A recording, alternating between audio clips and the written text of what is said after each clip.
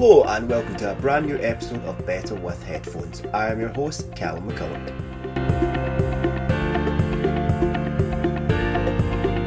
This episode I am joined by Irish singer-songwriter Stephen Kelly, who is here to discuss his debut solo album, Bad News, Best Forgotten. We also discuss Stephen's band Raglan's, recording in California, and issues within the music industry. Stephen's debut solo album is available via the link down below, and always remember to like and share the podcast. Thank you, and I hope you enjoy the episode.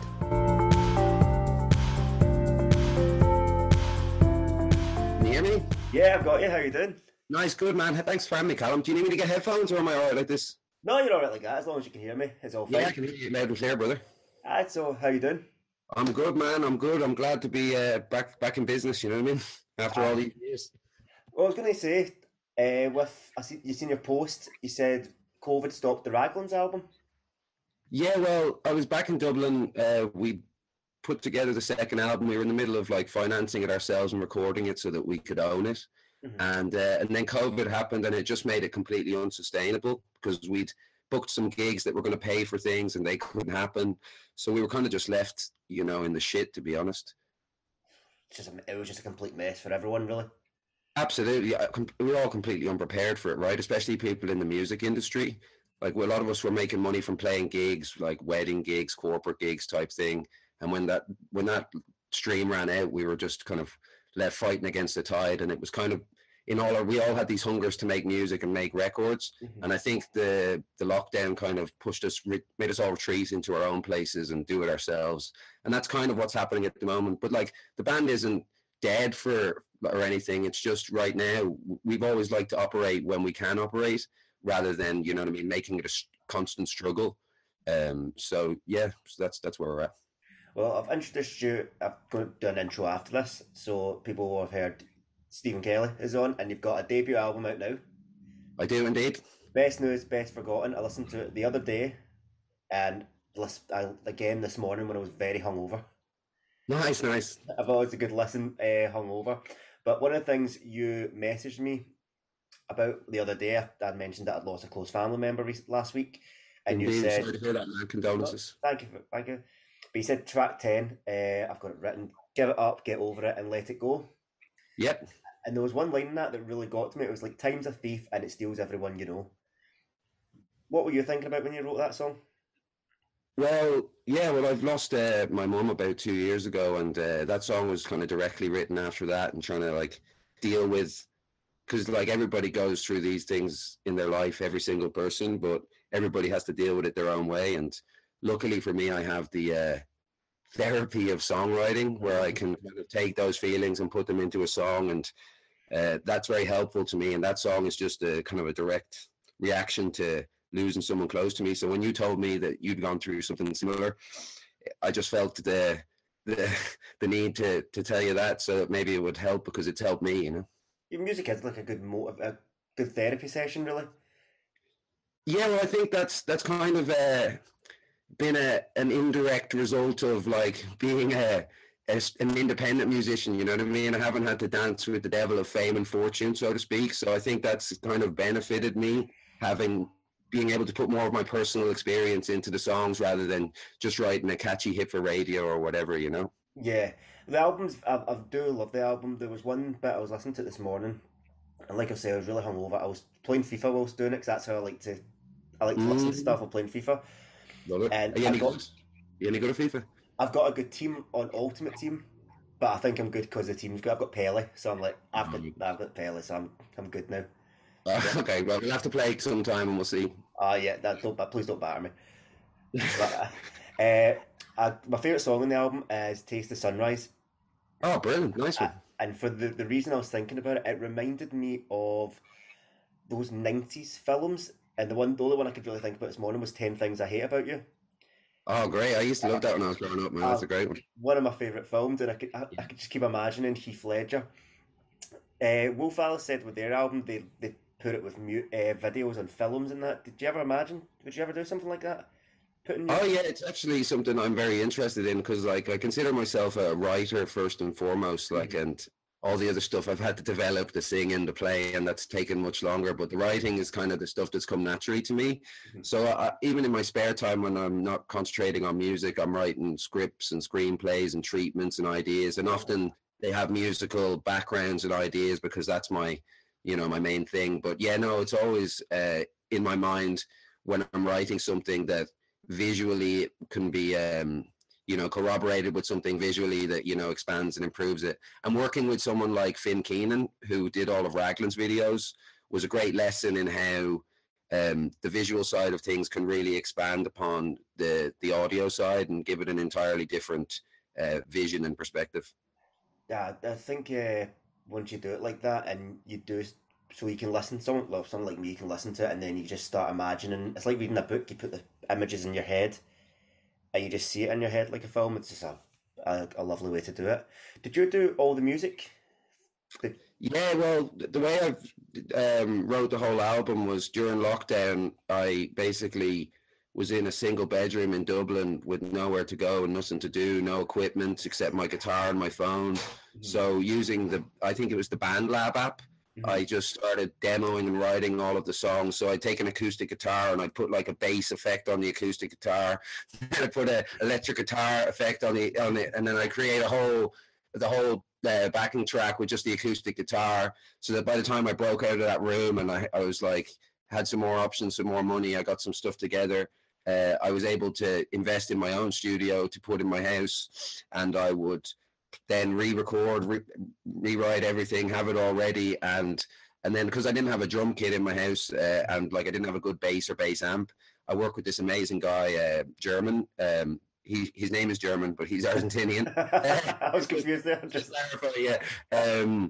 And yeah, we worked remotely together, and he did the bass and the drums, and he did some extra stuff.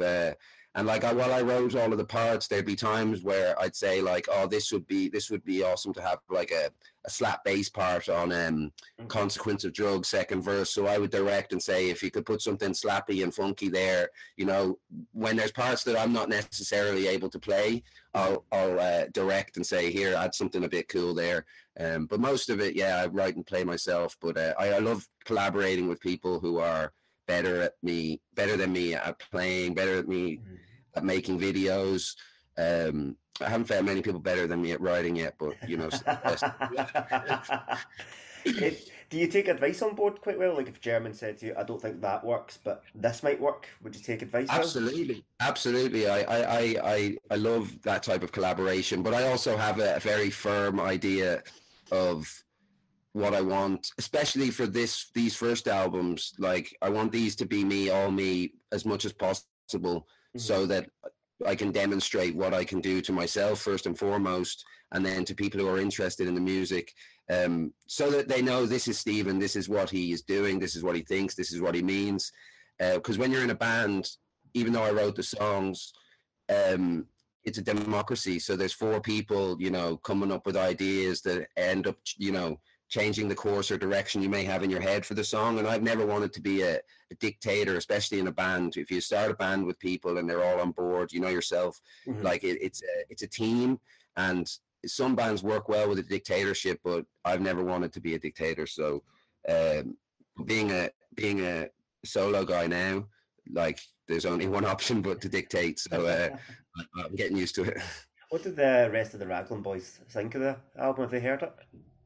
Yeah, well, I haven't heard from Ross yet, but he's busy working on his own new stuff. So I anticipate that he'll get back to me soon. But Con listened to the whole album and he loved it. And Mick, our manager, is a big fan of all my music anyway.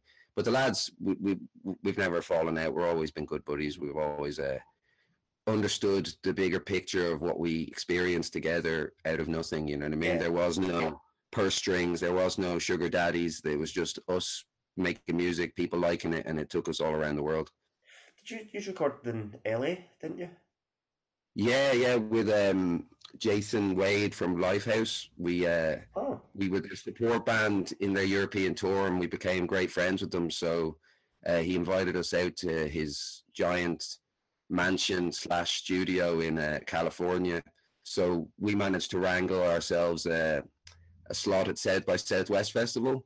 So we tied it all in. We did South by Southwest, and then we road tripped all the way to California and recorded the last EP. And it was kind of the thing. Like when I was out there, you're like, I've made it. You know what I mean? This is profit. I've broke even a long time ago playing big festivals, my own music. Now this is just profit. You know what I mean? I'm really cashing in on this. You know, this is great. Well, like one of the themes of your new album is kind of like looking back, what I thought, and especially towards the end of the album, it's like you're looking back on people that have gone or not been as close. Do you look back in like the time in LA, especially since the pandemic started, and just think what a time that was to live your life? Yeah, well, as I never expected any of this to happen, because like it took me until I was on stage at Electric Picnic, the biggest festival in Ireland, playing to like 5,000 people at the 12 o'clock slot on a Saturday morning, which generally is like empty because everyone's hungover from partying the night before. And they were all there singing my songs I'd written in my bedroom. It was only like when I was at that stage that the voice in my head saying, "You're shit, mate," disappeared. And I was like, well, these people think I'm not shit, so I guess I'm not shit. And ever since that moment, it's been pretty easy for me to just play music, write music, and be completely free doing it, you know. Other than the financial stuff, which I tend to kind of move away from. That's why with this album, I've tried to keep things independent, keep things organic, because if you move yourself into that rat race of the industry, it often leads to disappointment and disillusionment. Yeah. And I just have no time for that, because all I care about is writing songs and playing them, singing them, releasing them, touring them. And I'll do anything I can to continue to do it, because I know that it works for me and it works for other people. Yes, so anyone listening, the album is available at maybevagrant.bandcamp.com. There will be a link below to anyone wants to listen to it. You can buy it or stream the album. It's not on Spotify. You're not going to put it on Spotify or anything? Well, no, and I actually decided this before old Neil Young sings about it. I decided, because I find it like as soon as I upload like Simpatico or any songs to Spotify, this may just be a personal feeling, but it feels like they immediately lose their value. They're immediately worthless. And I feel like now that I've made it all myself, I own it all myself, I can assign it value by making it, you know, I'm an independent artist, so I'm not expecting it to be up on the torrent sites anytime soon. So if anybody wants to hear my music, they have to come to my website that I set up, and they can stream it and listen to it if they like. But if they really like it, they can buy it and it'll be on their phone. And I can continue to make music in the way that I want to, rather than continually submit to forces beyond my control, like the streaming / organized piracy crowd, you know? Because when you get onto Spotify, what I think someone worked out for in the UK a national living wage for your song to make that. It's like 5 million streams around. Yeah, and that's it. Like it's kind of a dog and pony show unless you're a big artist. So if you actually manage to break your head through and like be able to sustain yourself with your following, everybody else is just kind of pretending, buying likes, buying streams, buying playlist placements. And I appreciate and I accept that it's the modern way, but I've worked hard for the last year to own this music so that labels can't decide that it goes somewhere and take it away from you. Because Raglan's and my songs created quite a substantial amount of money in synchronization, album sales, and touring fees. But being in a band is very expensive, and when you have record labels and stuff, you end up doing deals that don't benefit you as the artist and the songwriter in the long term. So yeah, I just feel like having learned that from my experience with Raglan's, I can take a little bit more control and just provide the music directly to the people who want to hear it, rather than pretend to be a part of the dog and pony show, you know? It's like you talk about the record, they think about artists like, even big artists like Taylor Swift had the major issue of her label and the masters, so it's just, I think everyone just gets sucked in, there's just too much money in it and it causes issues in the industry. Yeah, it's interesting. She re-recorded her music, right? So that she could re-recording it all so she can own it again. When I was younger, I toured and worked with a guy called Glenn Tilbrook from Squeeze, the band Squeeze. Mm-hmm. And I don't know if you know Squeeze, like Up the Junction and Cool for Cats. No, I don't, unfortunately. They're great UK band. And they'd had massive success in the 80s and 90s and late 70s.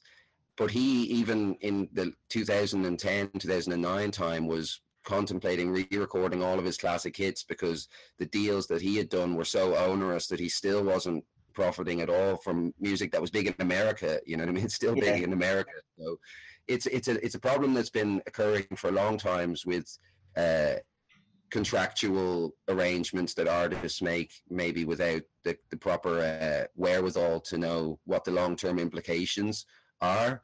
But that's why I feel fortunate. I feel the music has benefited, my stories have benefited from not being rich and famous through music. I can be rich and famous other ways, but through music, I just like being me and being good so far, you know.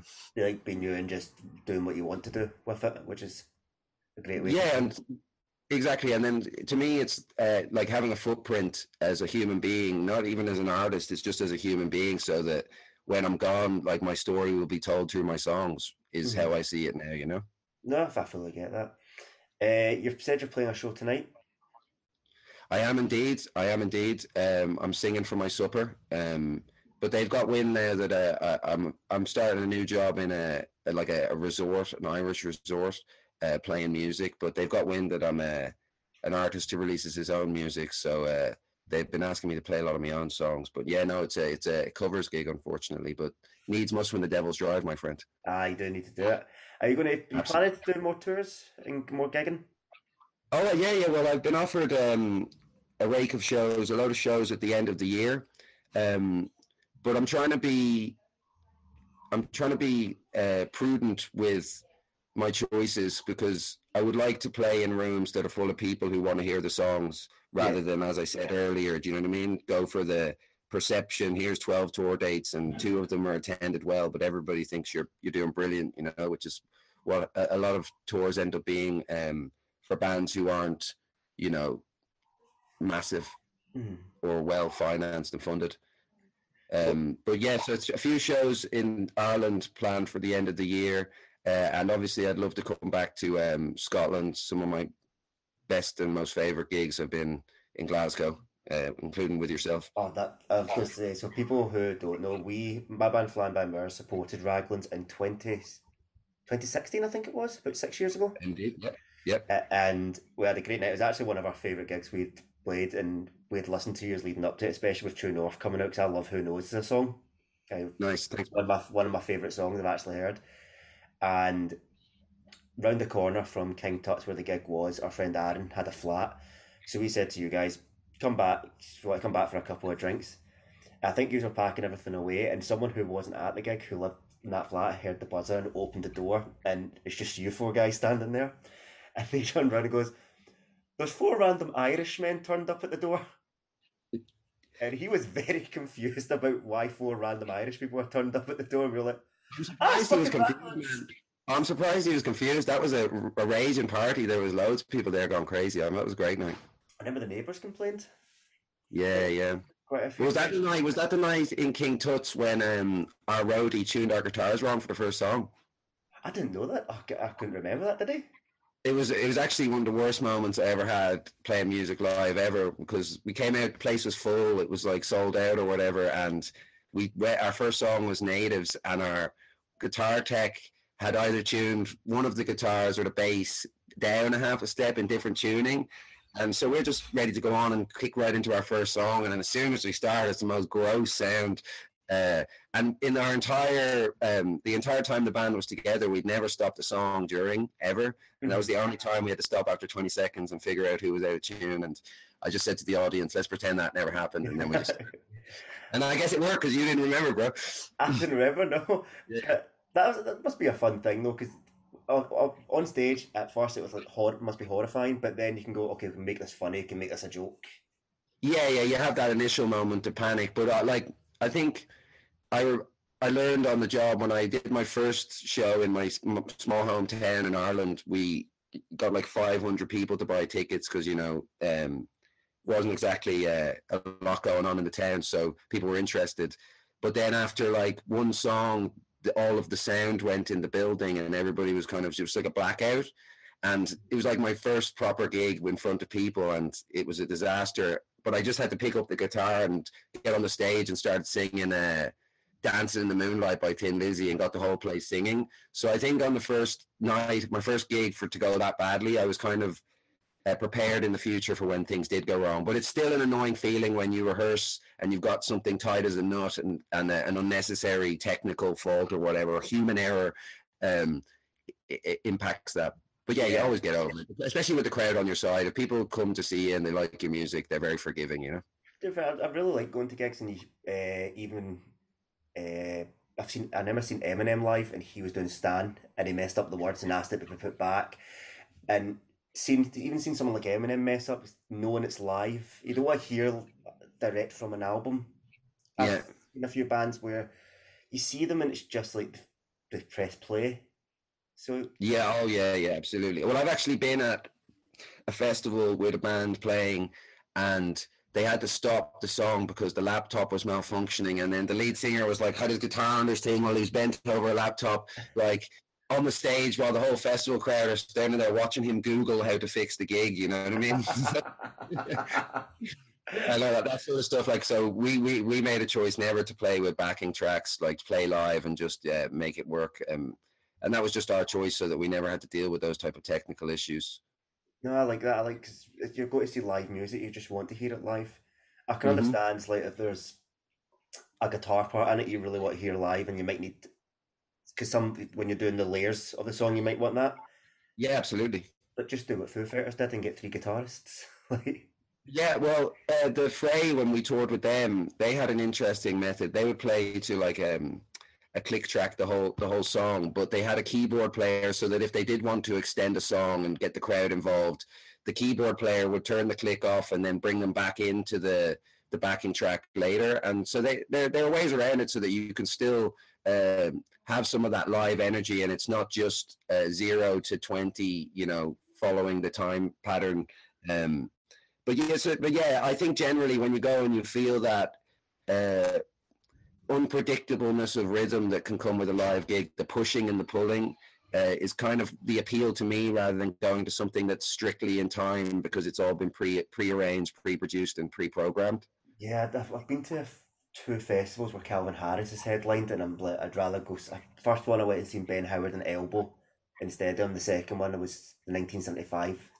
And it's like, that's like me. I don't like DJs just press and play. I've got a really deep thing in me of hating dance music. I don't know why. Yeah.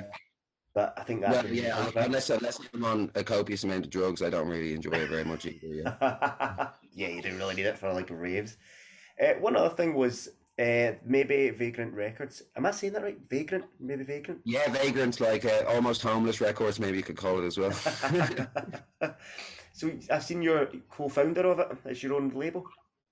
Yes, indeed. Well, it was a result of, like I've explained, you know what I mean, wanting to have control of the music, own it and distribute it. And having worked with labels in the past, some better and some worse, learning by osmosis, which is how I learned pretty much everything, gradually by osmosis. I feel like I was able to apply a lot of the methods I'd seen these record labels employ, either successfully or not employ the things that they'd been unsuccessful with. And like I said, I'm under no pressure. If the way I look at it is, if my songs were on Spotify in 6 months, I wouldn't have made 20 quid from them. Whereas if somebody buys the album in the next 3 months, I'll have made more, because they haven't been able to get it on Spotify. They've come and bought the record. It'll be more profitable to me personally. And like I said, I'm not in it to race to the top and compete with, you know, Taylor Swift for streams. I just want the people who like my music to hear it and share it with people organically, because ever since I started in that small town, that's how it's been for me. Yeah, I think you're a great songwriter. Thank you, bro. If you go and listen to this album, the lyrics there's like themes of growing up, loss, jealousy. What was the name of the track? And it's completely about jealousy. It's someone's name. Yeah, that one. Yeah.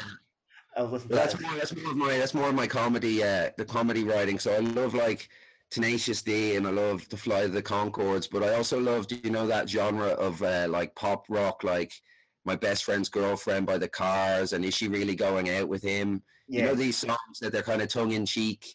They took my girl songs. So I just always liked that genre. So it's kind of tongue in cheek rather than serious, but it's just, you know, catchy and a bit of fun. What did you grow up listening to? Um, the first music that really like affected me would be like Bob Dylan, Mm-hmm. Beatles, Oasis. These were the big three for me growing up, and then I moved on to like Stone Roses, the Libertines, Arctic Monkeys, Paul Simon. Um, they would have been the artists and bands that kind of shaped my interest in writing songs, Mm-hmm. as well as traditional Irish music that my family and extended family would sing at the weekends and at parties. And just generally that idea of taking a guitar and playing some chords and singing a song and everybody in the room joining in, that to me is like a great experience and a community feeling. And Yeah. trying to recreate that with your own songs is a difficult thing to do, and I enjoy the process of trying. Is there a song you've listened to that you've went, fuck, I wish I could write something like that? Because I think of Bob Dylan's Don't Think Twice, It's All Right. That's my favorite song of all time. You know what I Ah, mean? it's beautiful. Has there been a song like, or is it that song where you just thought, fuck, I wish I could write that? With Bob Dylan, no, not so much for some reason, because his lyrics are, beyond, they're so personally brilliant to him that they're universal, if you get me. Like, he's got such a personal vision for his own ideas that everybody's like trying to unlock the codes of his words. And um but when it comes to like stuff that really, I get really impressed by like David Bowie's music, even though I'm not like the biggest fan.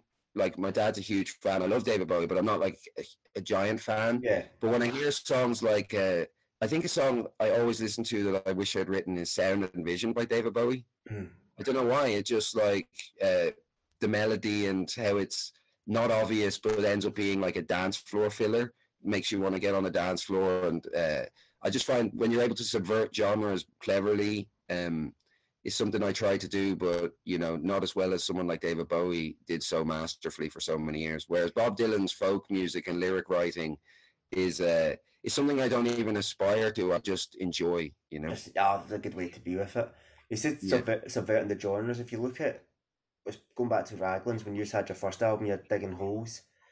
But I think that's a complete switch from what Who Knows or True North is. Yeah, Uh, I would would say you so.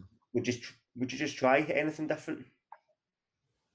Like Say again, what do you mean? or you just try anything different, going, okay, this will be a catchy, like proper sing along song with digging holes, especially with the drums in it. Whereas True North and Who Knows are a bit heavier.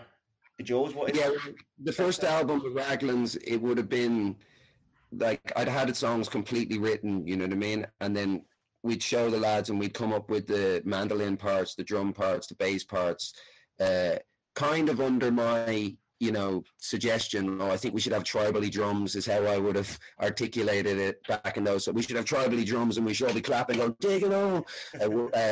And then the mandolin should come in with something really, that's how I would have phrased it back then. I'm more articulate with it now. But with the Again and Again EP, that was a real me, Con and Ross sat in a house in Kerry, and we really deconstructed my song ideas. And we like Who Knows is actually two songs put together, which is Mhm. interesting. Like the verses of Who Knows had a different chorus from an old song we were jamming around, and then the chorus Who Knows What the Future Holds had different verses. And I don't know whose idea it was to mix them together.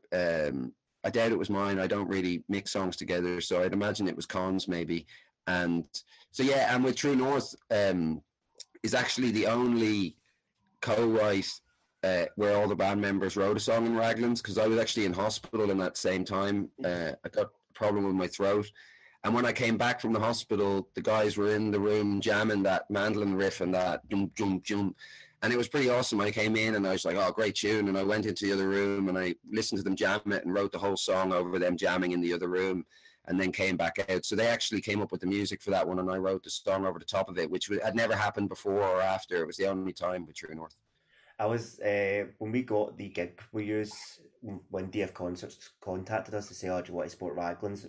We didn't really know who you were, so we looked you up, listened to music, and we instantly fell in love.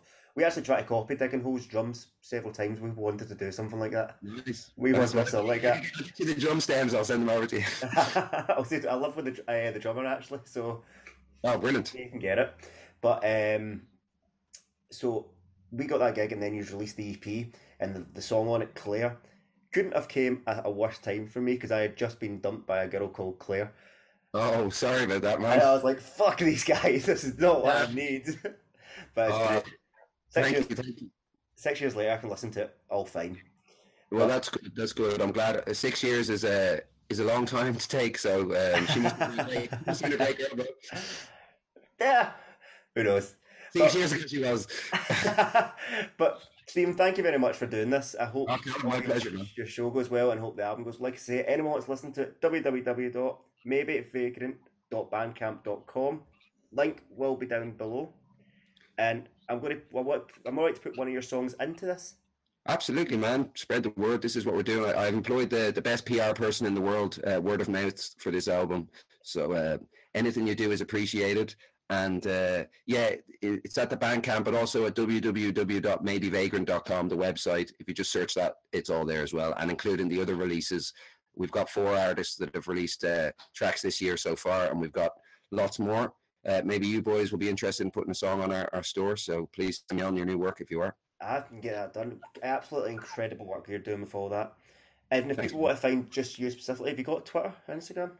Yeah, on Twitter, I'm at Bree Raglan. They won't let me change it. At Instagram, I'm at Steve Kelly Songs.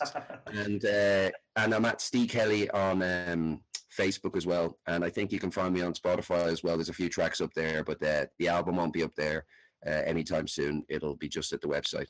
So the song I'm going to put in is "All the Trouble I've Caused," because that's the one I keep going back to as well as the Brilliant. "Taste the Sunrise." It's But, important to me, that one, so thanks. oh, perfect. Well, have a great day. Have the best luck with it, and hopefully see you soon. Either we'll come Absolutely. we'll come to Dublin, or Yeah, I'll be in Glasgow anyway, and we'll hit Sauchiehall Street again for some Battered Mars bars, yeah? I've never had one. Well, So they're on me, man. They're on me. I'll wait for that moment to have it. Excellent. Perfect. Thank you very much. See you. Good luck, brother. Nice Thank one. you. Bye.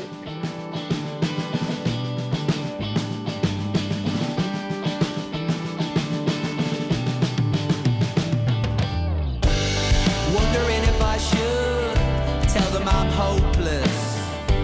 An artist in his escapades, ominous meets onerous. All the stages of play, who could care less? The lack of money I made, we don't count success. It doesn't matter where you've been, what you've seen, or where you're going, what you lost along the way. It's Saturdays that made you broken. You'll heal the sky with a thought. You'll draw the dove with a sword. You'll write the unwritten law. Keep tripping on time, getting up older. The nightmares in a fairy tale. We're on king of the castle, just a beast in the hippodrome. Who cares at all? We feed the bulls in the china shop before we drop them home.